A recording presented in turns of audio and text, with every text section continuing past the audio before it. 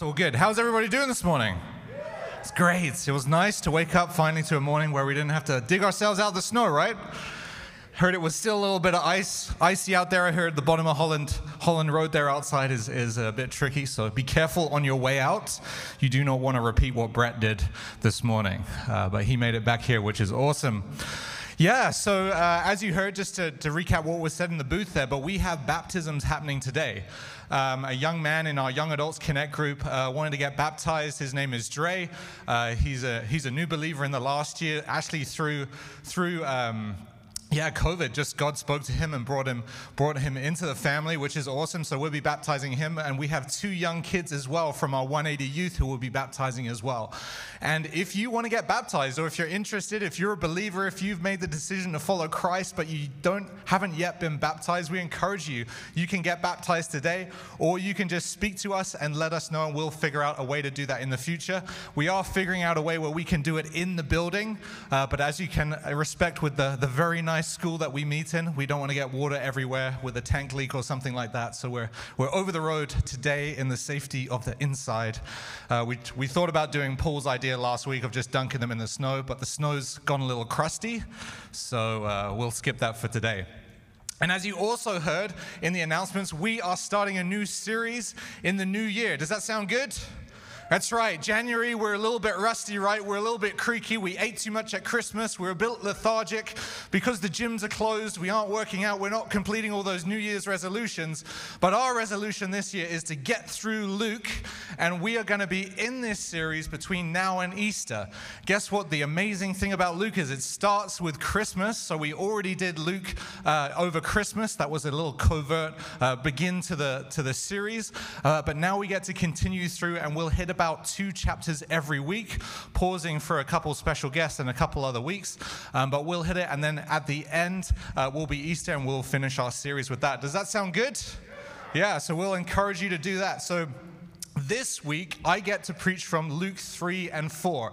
So read it, and every week, the preacher's going to come up and pick something out of that chapter that really spoke to them, that really feels like it's hitting the moment for us. Now, this week, just to give you a little recap, because you probably didn't know that we were doing this, chapters 3 and 4, Jesus is growing up, and he's just beginning his ministry. You see a little story at the end of Luke chapter 2 of Jesus in the temple, and he's sort of like giving the older priests a hard time, saying, no, this is what it means, and he was doing a really impressive job, a really knowledgeable boy. And then it quickly gets to where Jesus is about 30 years old, and John the Baptist prepares the way. Again, we've preached on this a number of times before, but John the Baptist prepares the way for Jesus. Jesus is baptized both in water. The Holy Spirit descends on Jesus like a dove, and God from heaven says, this is my son. I'm so pleased with him. And Jesus begins his ministry from there. Now, you would expect, because we're doing baptisms this week, that we might preach on baptism today. Does that sound like a good idea? No, I thought that was a rubbish idea. We're going to preach on what came after the baptism. There's a genealogy, but we're going to skip that little part, and we're actually going to go to Jesus in the wilderness. Yeah, as I was reading these 2 chapters, I was like, Baptism Sunday, baptisms just make sense, but we've done lots and lots of preaching in the last year. We've had a good series of baptisms happen in the church, so hopefully you're all familiar. If you're not familiar with what baptism is, come speak to us as a leadership team. We'd love to encourage you. But today, we are going to look at what happens, and what is kind of, for me, like you know these stories growing up. If you've grown up within the church, you just know these things. You've heard about them before. But for me, as I step back, it's like this is a little bit of a bizarre story right at the beginning of Jesus' ministry journey. So if you've got your Bibles with you here this morning, which I hope you have, or if you're watching at home, whip out your Bible and turn to Luke chapter 4. And we're going to go from Luke chapter 4 to verse 13. And here we find an experience that's sandwiched in, again, right after that baptism. Jesus is led out or driven out by the Holy Spirit into the wilderness, and then he comes back from the wilderness and he begins his ministry. So an interesting part for us today. But we'll pick it up in Luke 4, and it says this. So right after the baptism, it says, "And Jesus, full of the Holy Spirit, returned from the Jordan," that's where he got baptized, "and was led by the Spirit into the wilderness for 40 days, being tempted by the devil. And he ate nothing during those days." I think it was January. It must have been a New Year's resolution or something like that. No, just kidding. He was tempted those days. He didn't eat anything during those days. And when they were ended, he was hungry. The devil said to him, "If you are the Son of God, command this stone to become bread." And Jesus answered him. He answered the devil, "It is written, man shall not live by bread alone." And the devil took him up and showed him all the kingdoms of the world in a moment of time, and said to him, "To you I will give all this authority and their glory, for it has been delivered to me, and I give it to whom I will. If you then will worship me, it will be yours." And Jesus answered him, "It is written, you shall worship the Lord your God, and him only shall you serve." And then next, "And he took him to Jerusalem." This is the devil again. "He took him to Jerusalem and set him on the pinnacle of the temple and said to him, 'If you are the Son of God, throw yourself down from here, for it is written, he will command his angels concerning you to guard you, and on their hands they will bear you up, lest you strike your foot against a stone.' And Jesus answered him, says, 'It is said, you shall not put the Lord your God to the test.' And when the devil had ended every temptation, he departed from him until an opportune time." Yeah, what a story to kick off. So good news, people getting baptized today. We're going to send you out into the wilderness after your baptism in 40 days. Sound good? No, doesn't sound good. Don't worry, that doesn't actually happen after baptism, although No, this is a peculiar experience. This is a funny thing to be happening, and we get to dive in today. Maybe we haven't preached too often on this chapter, on this event. And we're left to ponder the specific circumstances of why did the Spirit lead Jesus into the wilderness for this to happen? It's a funny thing, in looking at this, is like, oh wow, maybe when Jesus was baptized, suddenly the enemy of God knew exactly who the special person was that was coming. Jesus was hidden during his youth, but now the devil knew, hey, this is my guy. It's my job to take him down. So the first thing we find is Jesus going into the wilderness. The imagery of wilderness and fasting in the Bible, especially 40-day fast, so the number 40 comes up a lot in the Bible. Moses, before he was sent to the Jewish people to rescue them, spent 40 years in the desert. Israel wandered for 40 years in the desert before they were allowed to go into the promised land. And Moses and Elijah and others in the Bible fasted for 40 days and nights in similar experiences. So good news, everyone. I've figured out how long COVID is going to be. 2 years down. No, just kidding. No, that's not what I'm going for today. But Jesus goes into the wilderness and is tested or tempted. That word there that we see is called perezo, where most of our Bibles will translate it as tempted, but it's also translated as tested as well. In Philippians 2:5-8, it says this about Jesus' mission. It says, "Have this mind among yourselves, which is yours in Christ Jesus, though who he was in the form of God did not count equality with God to be a thing to be grasped, but he emptied himself by taking the form of a servant, being born in the likeness of men, and being found in human form, he humbled himself by becoming obedient to the point of death, even death on the cross." What was the purpose of Jesus' time in the wilderness? It's a bizarre thing, but in Hebrews 2, it says from verse 17, it says, therefore, he had to be made like his brothers in every respect, so that he might become merciful and faithful high priest in the service of God, to make the propitiation for sins of the people. For because he himself has suffered when tempted, he was able to help those who are being tempted. And I love this about the coming. I love this story of Christmas when you sit back and you actually ponder what is really happening. What was really happening at Christmas was that Jesus, who was there at the creation of the world, who was there in relationship with the triune God, the Holy Spirit, and God the Father, gave up his position as he was seated there and came down to be amongst us.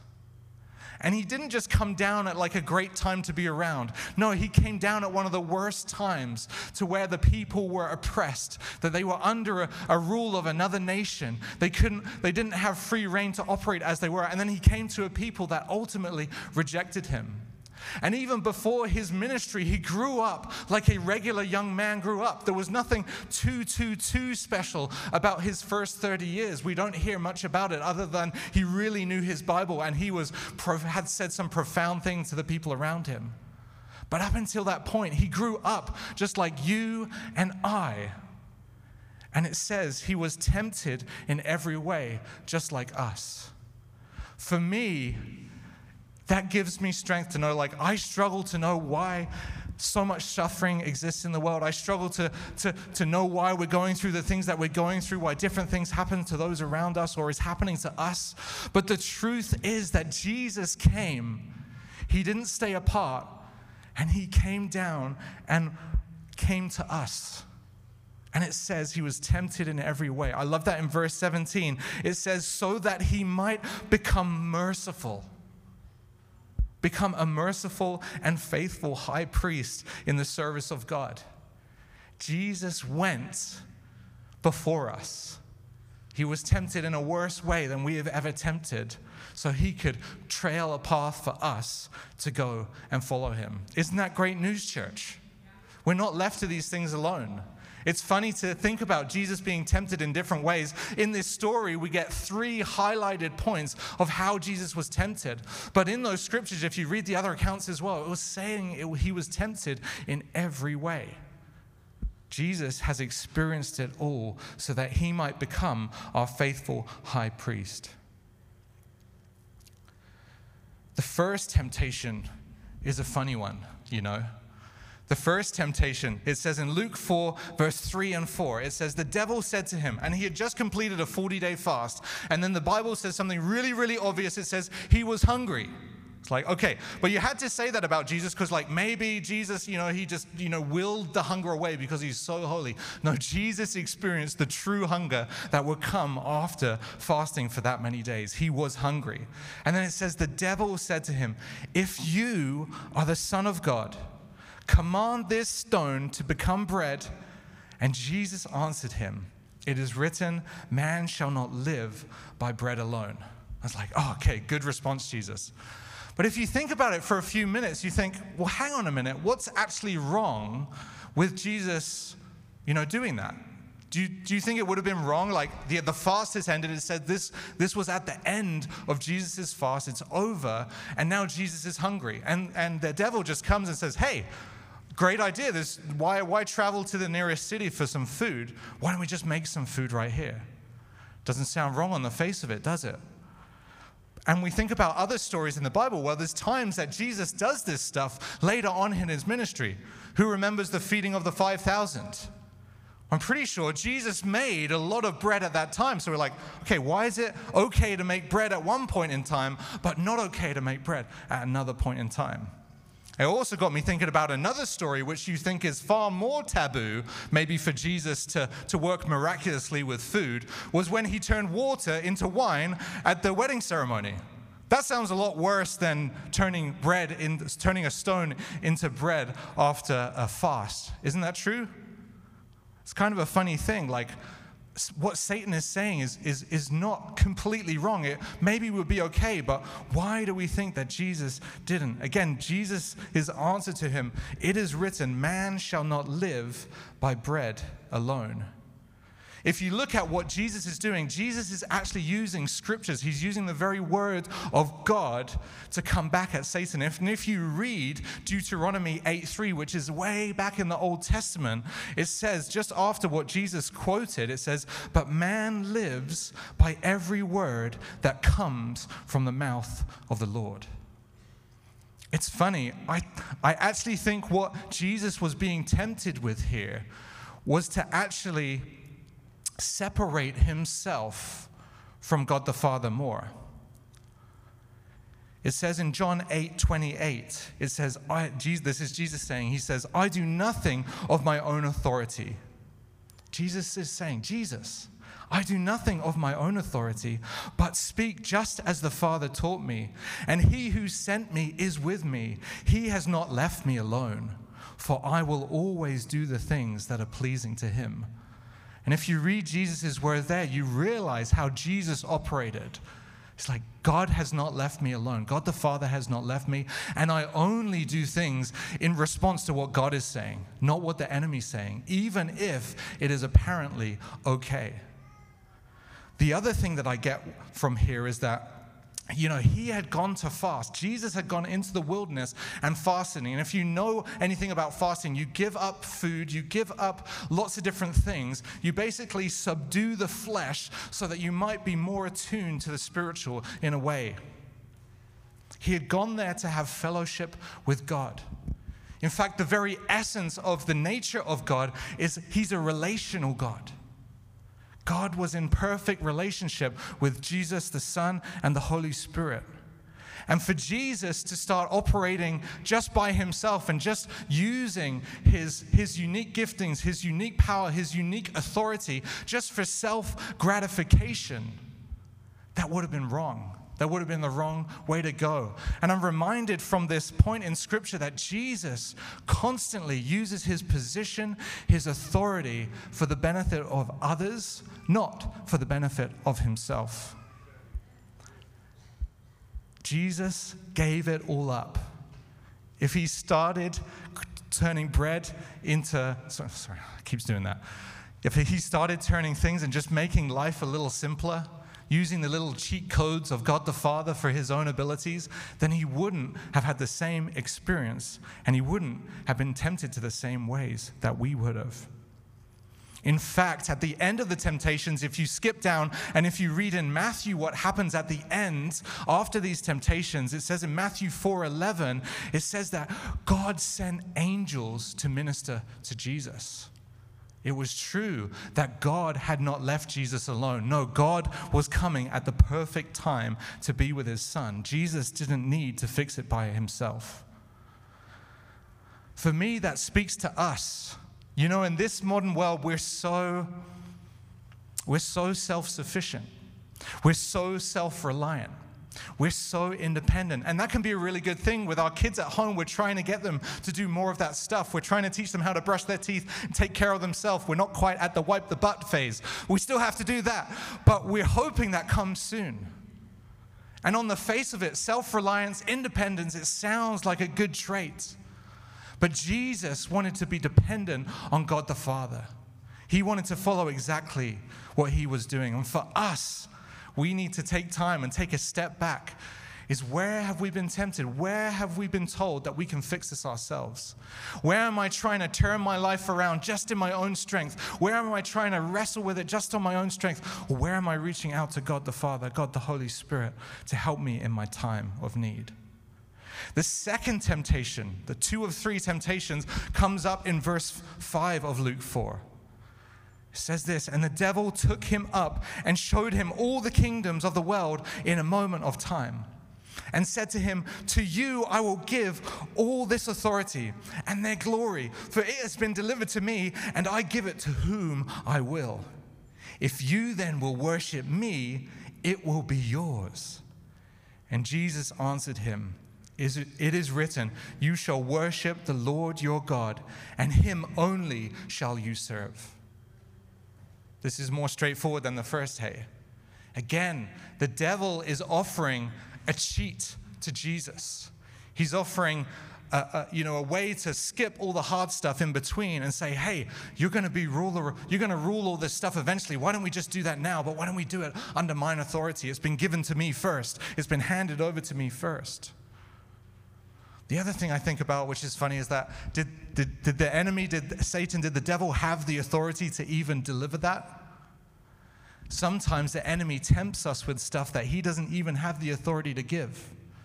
How true is that with sin in our lives? We think it's going to do one thing. We think through that thing it's going to solve our problems. It's going to be a cheat to the end. It's just going to make us feel good for that thing, and it's going to solve all our problems. And then when we're in the aftermath, we realize, hey, what I was being sold was a complete lie. The thing that thing promised to me, the shortcut that thing told me it was going to deliver unto me was completely wrong, and it's actually given me the complete opposite thing. Same for Jesus in this moment. If he bowed down and worshiped Satan, if he bowed down and worshiped the enemy of God, he would have been giving up his rightful place. For us, we need to look at where we're being told lies from the devil. We won't be given maybe the same great visions of ruling over the world, unless your name ends with Musk, Bezos, or Gates here this morning. Any of you here? No, we might not quite have the same temptation as these guys. But in similar ways, the devil is offering us tainted versions of God's eternal promises. Do this and you'll be happy. It's really the full nature of idolatry, isn't it? Where Jesus actually quoted from as well. This comes from Deuteronomy 6, verse 14 and 15. So it says, you shall worship the Lord your God, and him only shall you serve. But in Deuteronomy, if you read a little bit after that, it says, you shall not go after other gods, the gods of the peoples who are around you. For the Lord your God is in your midst and is a jealous God. Church, God is jealous for us. When the enemy was tempting Jesus, God was jealous for his son. He wanted his son to choose himself, and God wants us to choose him. And the last temptation that Jesus wrestles with, that we're told about, even though he struggled with so many others than just these, says from verse 9, it says, and he took him to Jerusalem, and he set him on the pinnacle of the temple, and said to him, if you're the Son of God, throw yourself down from here, for it is written, he will command his angels concerning you to guard you. And on their hands they will bear you up, lest you strike your foot against a stone. And Jesus answered him, it is said, you shall not put the Lord your God to the test. Again, I love what Jesus is coming back to the enemy with. The enemy is quoting scripture. Hasn't the enemy done that from the very beginning? We're familiar with Adam and Eve in the garden, right? The devil uses and twists a word of God into a false meaning. And Jesus says, even though you're quoting scripture at me, even though if I did do that, God might do that, it is wrong for me to do that thing in this time. Again, not a tricky one for us to see why it would have been wrong for Jesus to listen to the devil in that situation. But for me, it was another shortcut that the devil was offering him. If you know anything about the temple, I was just researching this, okay, like where exactly did the devil take him?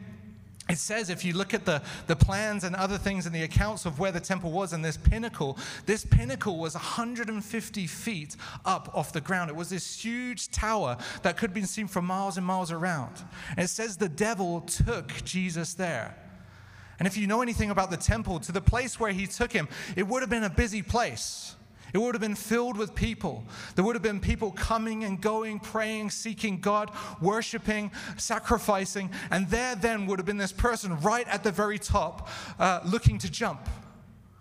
I've never seen anything so drastic as that. But when someone's in a high place and it looks like they might fall off, everybody pays attention. And could you imagine Jesus giving in and then swarms of angels coming to his rescue? Again, Jesus could have done it.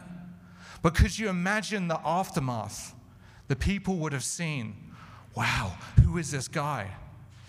What kind of powers does this guy have? Oh, yeah, this is the Messiah that we've been hearing about. Let's take him. Let's make him king. Let's crown him king, and let's overthrow the Roman government, and let's take the world back. Surely God has promised us that this is the way things are going to go. Maybe that was some of the reason of what could have been happening in that time. Again, for me, it's a shortcut. It's a shortcut. Jesus didn't come with the flashy ministry.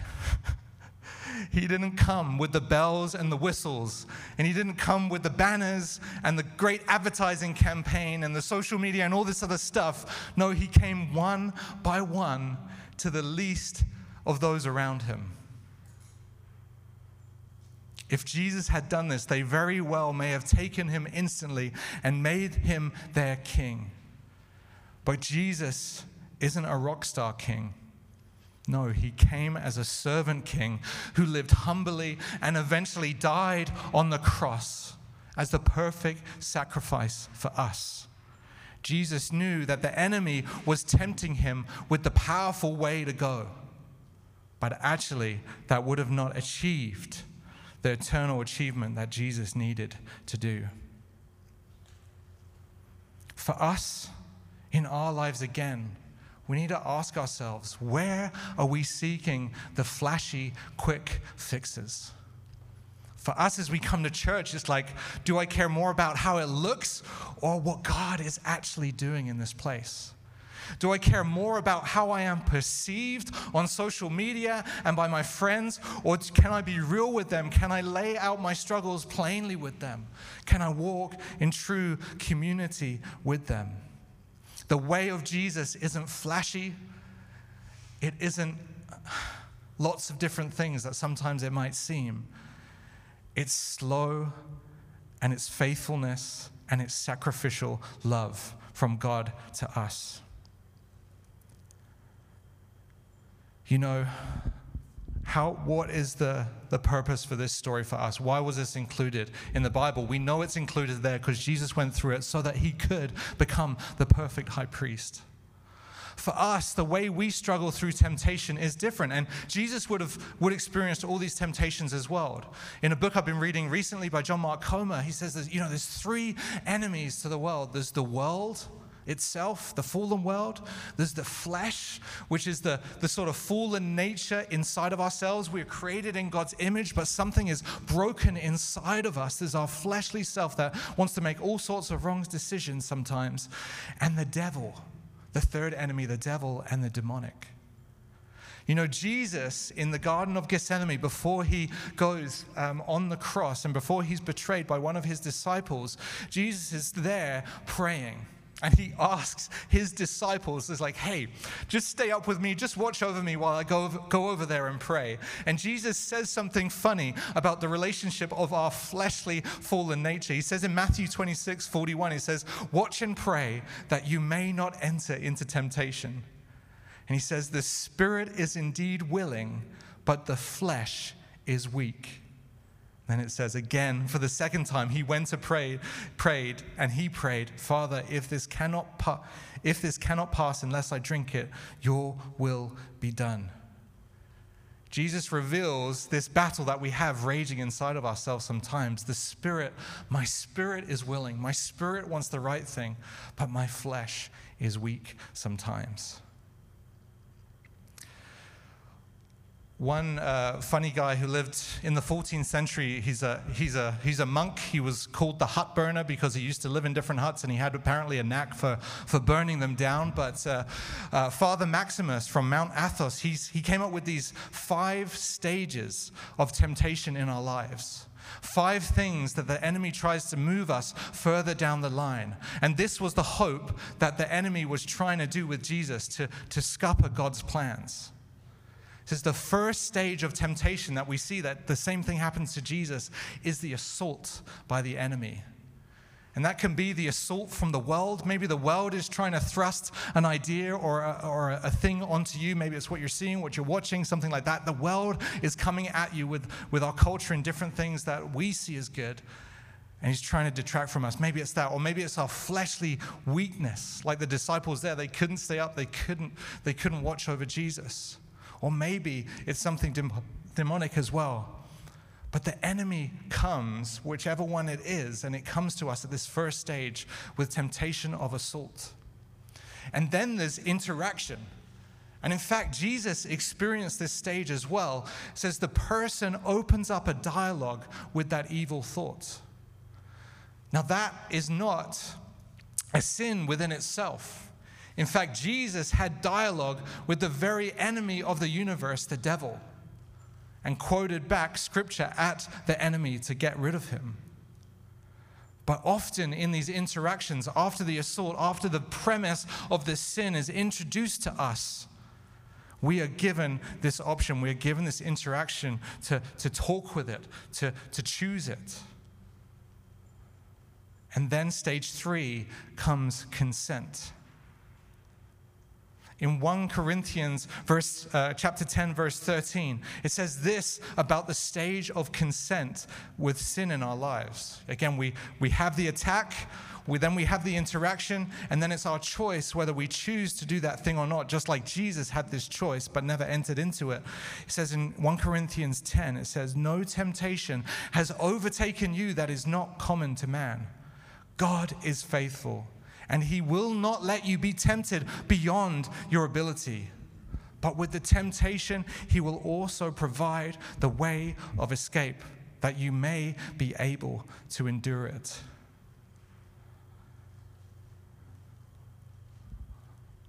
God always makes a way for us. The next 2 stages that this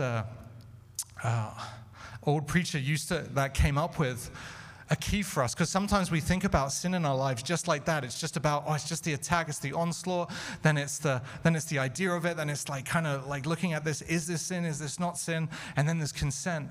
But then the cool thing about, well, not the cool thing, the thing about this is that there's 2 stages that come after this. It said stage 4 is captivity. It says that person over time becomes hostage to that evil idea or thing, and it becomes more difficult to resist that evil thing. That for me is submitting to a new slave master. In Galatians 5, verse 1, it says, "For freedom Christ has set us free. Stand firm, therefore, and do not submit again to a yoke of slavery." How many times, sometimes with sin in our life, with temptation in our life, through saying yes a couple, 3, 4 times to that thing, we then become slowly putting on this burden of slavery in our life. And stage 5, the last thing that this person came up with how temptation works, he says you become obsessed. And this is the stage where you no longer feel captive to this thought. You no longer feel a slave to this thought. No, you actually feel like this is you. This is you. Oh, I've done that thing so many times, or I've always struggled with this thing. That is just a part of me. And instead of fighting that thing, instead of knowing you're a slave to that thing, instead of looking to God for help with that thing, you just put it aside and carry it along in life. You might no longer feel that sin is wrong. And that's a difficult thing we find with the world sometimes. The world has a lot of ideas for life and flourishing and what love is and all these other things, but it can be so easily come to that thing where we just think is a part of us. Why did I pick this verse for us today? Why didn't we talk about baptism? It's interesting.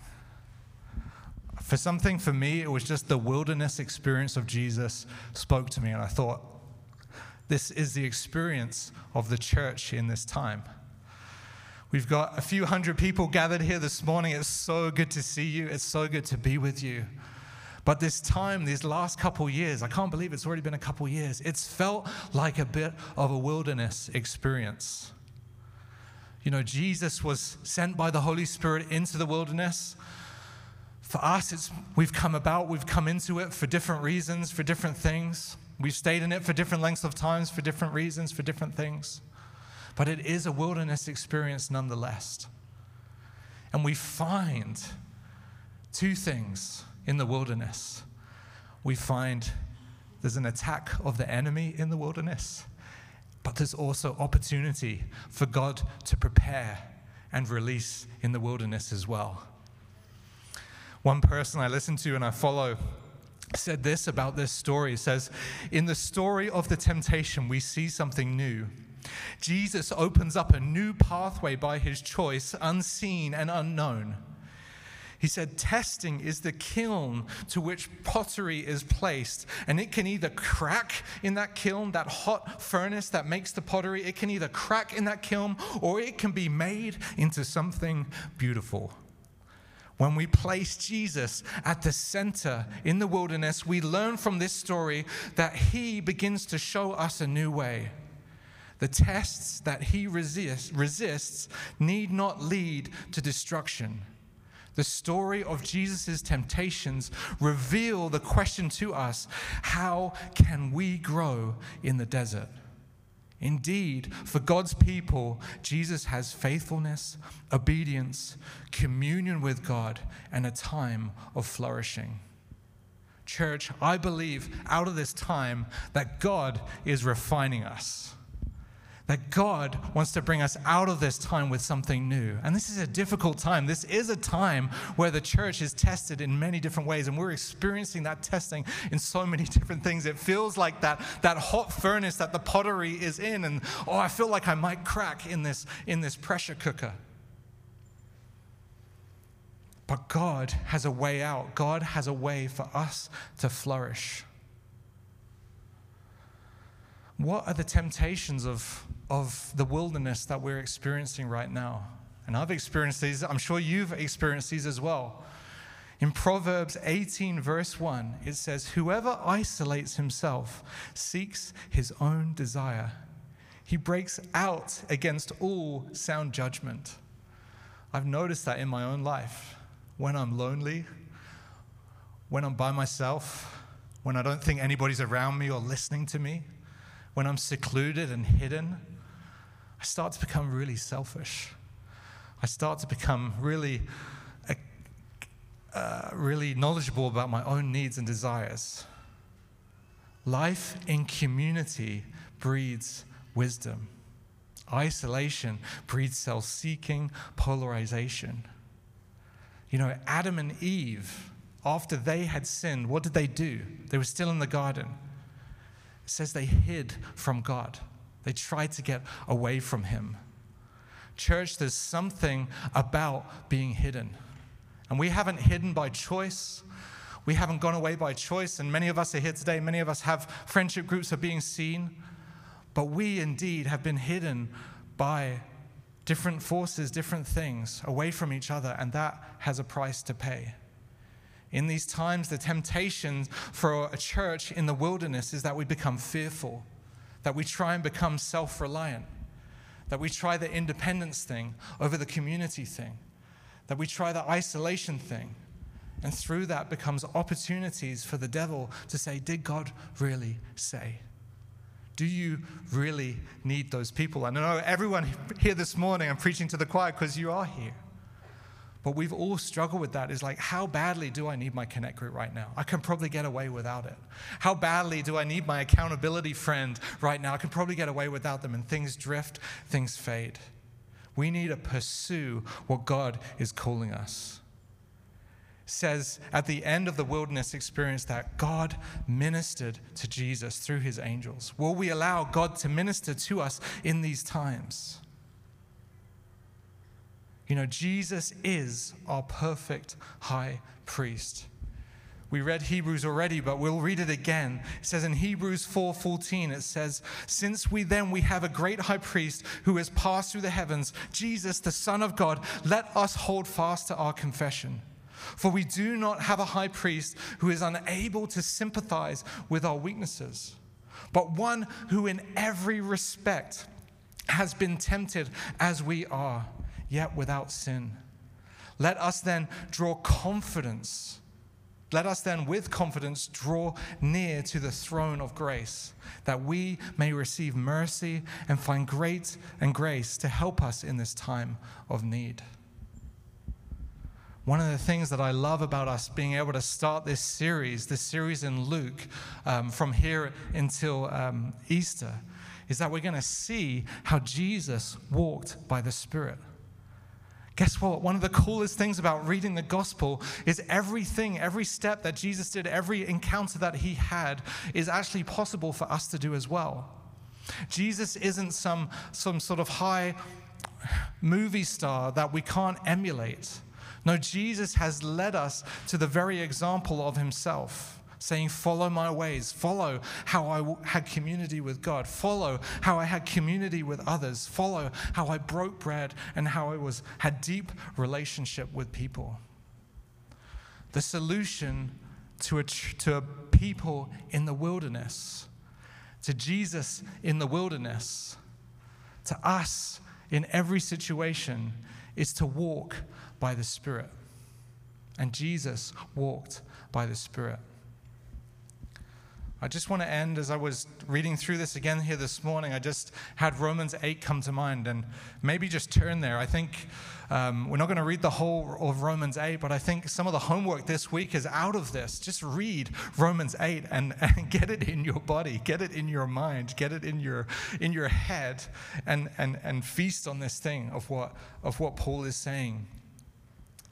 It says in Romans 8, from verse 1, it says, there is therefore now no condemnation for those who are in Christ Jesus.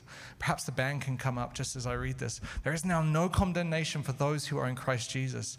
For the law of the Spirit of life has set you free in Christ Jesus from the law of sin and death.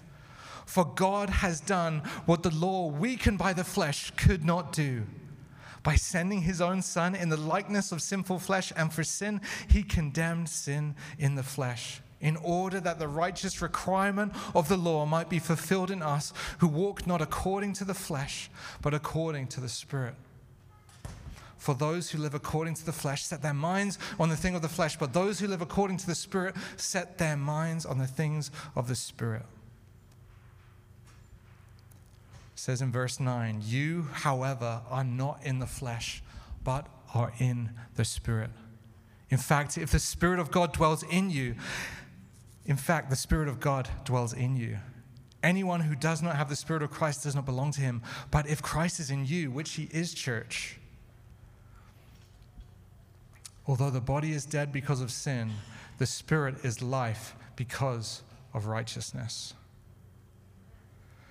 Perhaps as we stand and this season has been a hard season for many, many people. Even you guys listening at home this week.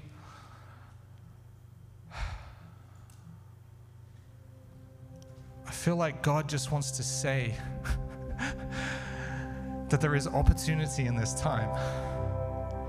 I think at the beginning of this situation, we were all, I remember myself just saying, isn't this so cool? We get to spend so much time with Jesus. We get to spend so much time seeking the face of God. But just as I was preparing today, I just felt that there were people around who were weary in the wilderness, who were weak in the wilderness, who needed a touch of God. Perhaps if this message has spoken to you, we know that messages speak to different people and when they're in different places, but we would love to meet you here this morning if you're struggling. If you would like someone to come alongside and pray with you, we would love if you just came to the front or came to us after the meeting for some prayer. We're going to have baptisms over the road, so it's a hugely celebration time as well. And isn't that the picture of what Jesus has done for us? He's brought us out of death. He's brought us back to life.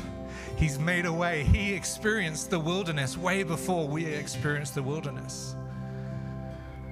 He's made a way through. He's building a church that's ready to take on the next thing, that is ready to see revival in this place. Well, the world is now more aware than ever before that this place is broken. Oh, we thought we were doing great. No, this place is broken.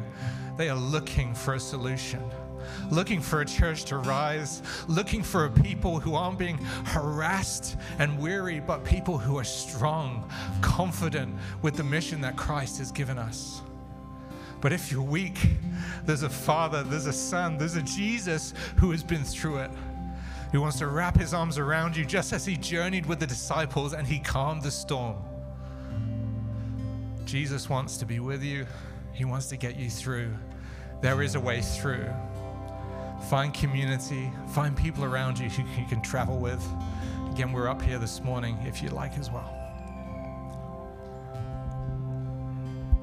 That's amazing, Andy. I just wanted to share one thing and then we'll spend a moment in worship. But, you know, I think the battle that Jesus was facing in his temptation, what Andy spoke about in Galatians 5 as well, is that the devil says something, if you are the Son of God, you know? And I think we've all been there.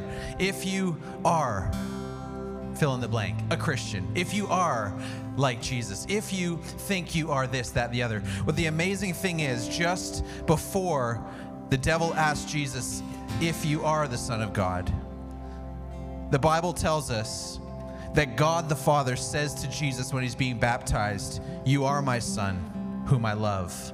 With you, I am well pleased.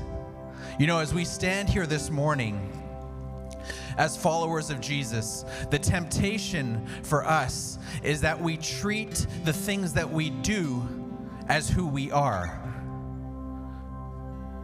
But the Father said over Jesus, you are my Son, in whom I love and whom I am well pleased, before he ever did anything for him. Before he ever performed a miracle, before he ever revealed the supernatural wonders of God, God simply said, you are my Son. Amen?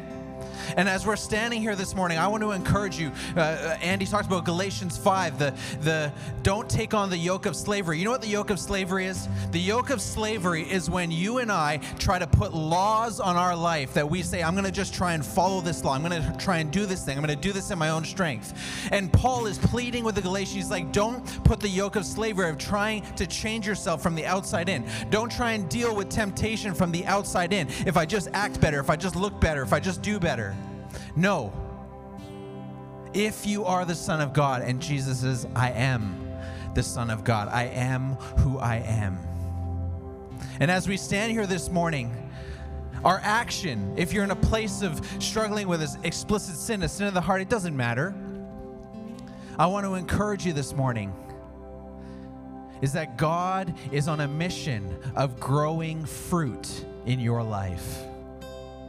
And the fruit tells more of who you are than the acts of the sinful nature. Because the fruit comes from a seed that he has put inside of you. Amen? The acts of the sinful nature are acts, and the enemy will try and use those acts to say, this is who you are. Because you did this thing, this is who you are. But God says, no. You are my son. You are my daughter, in whom I am well pleased. Amen? Let's just spend a moment and worship God.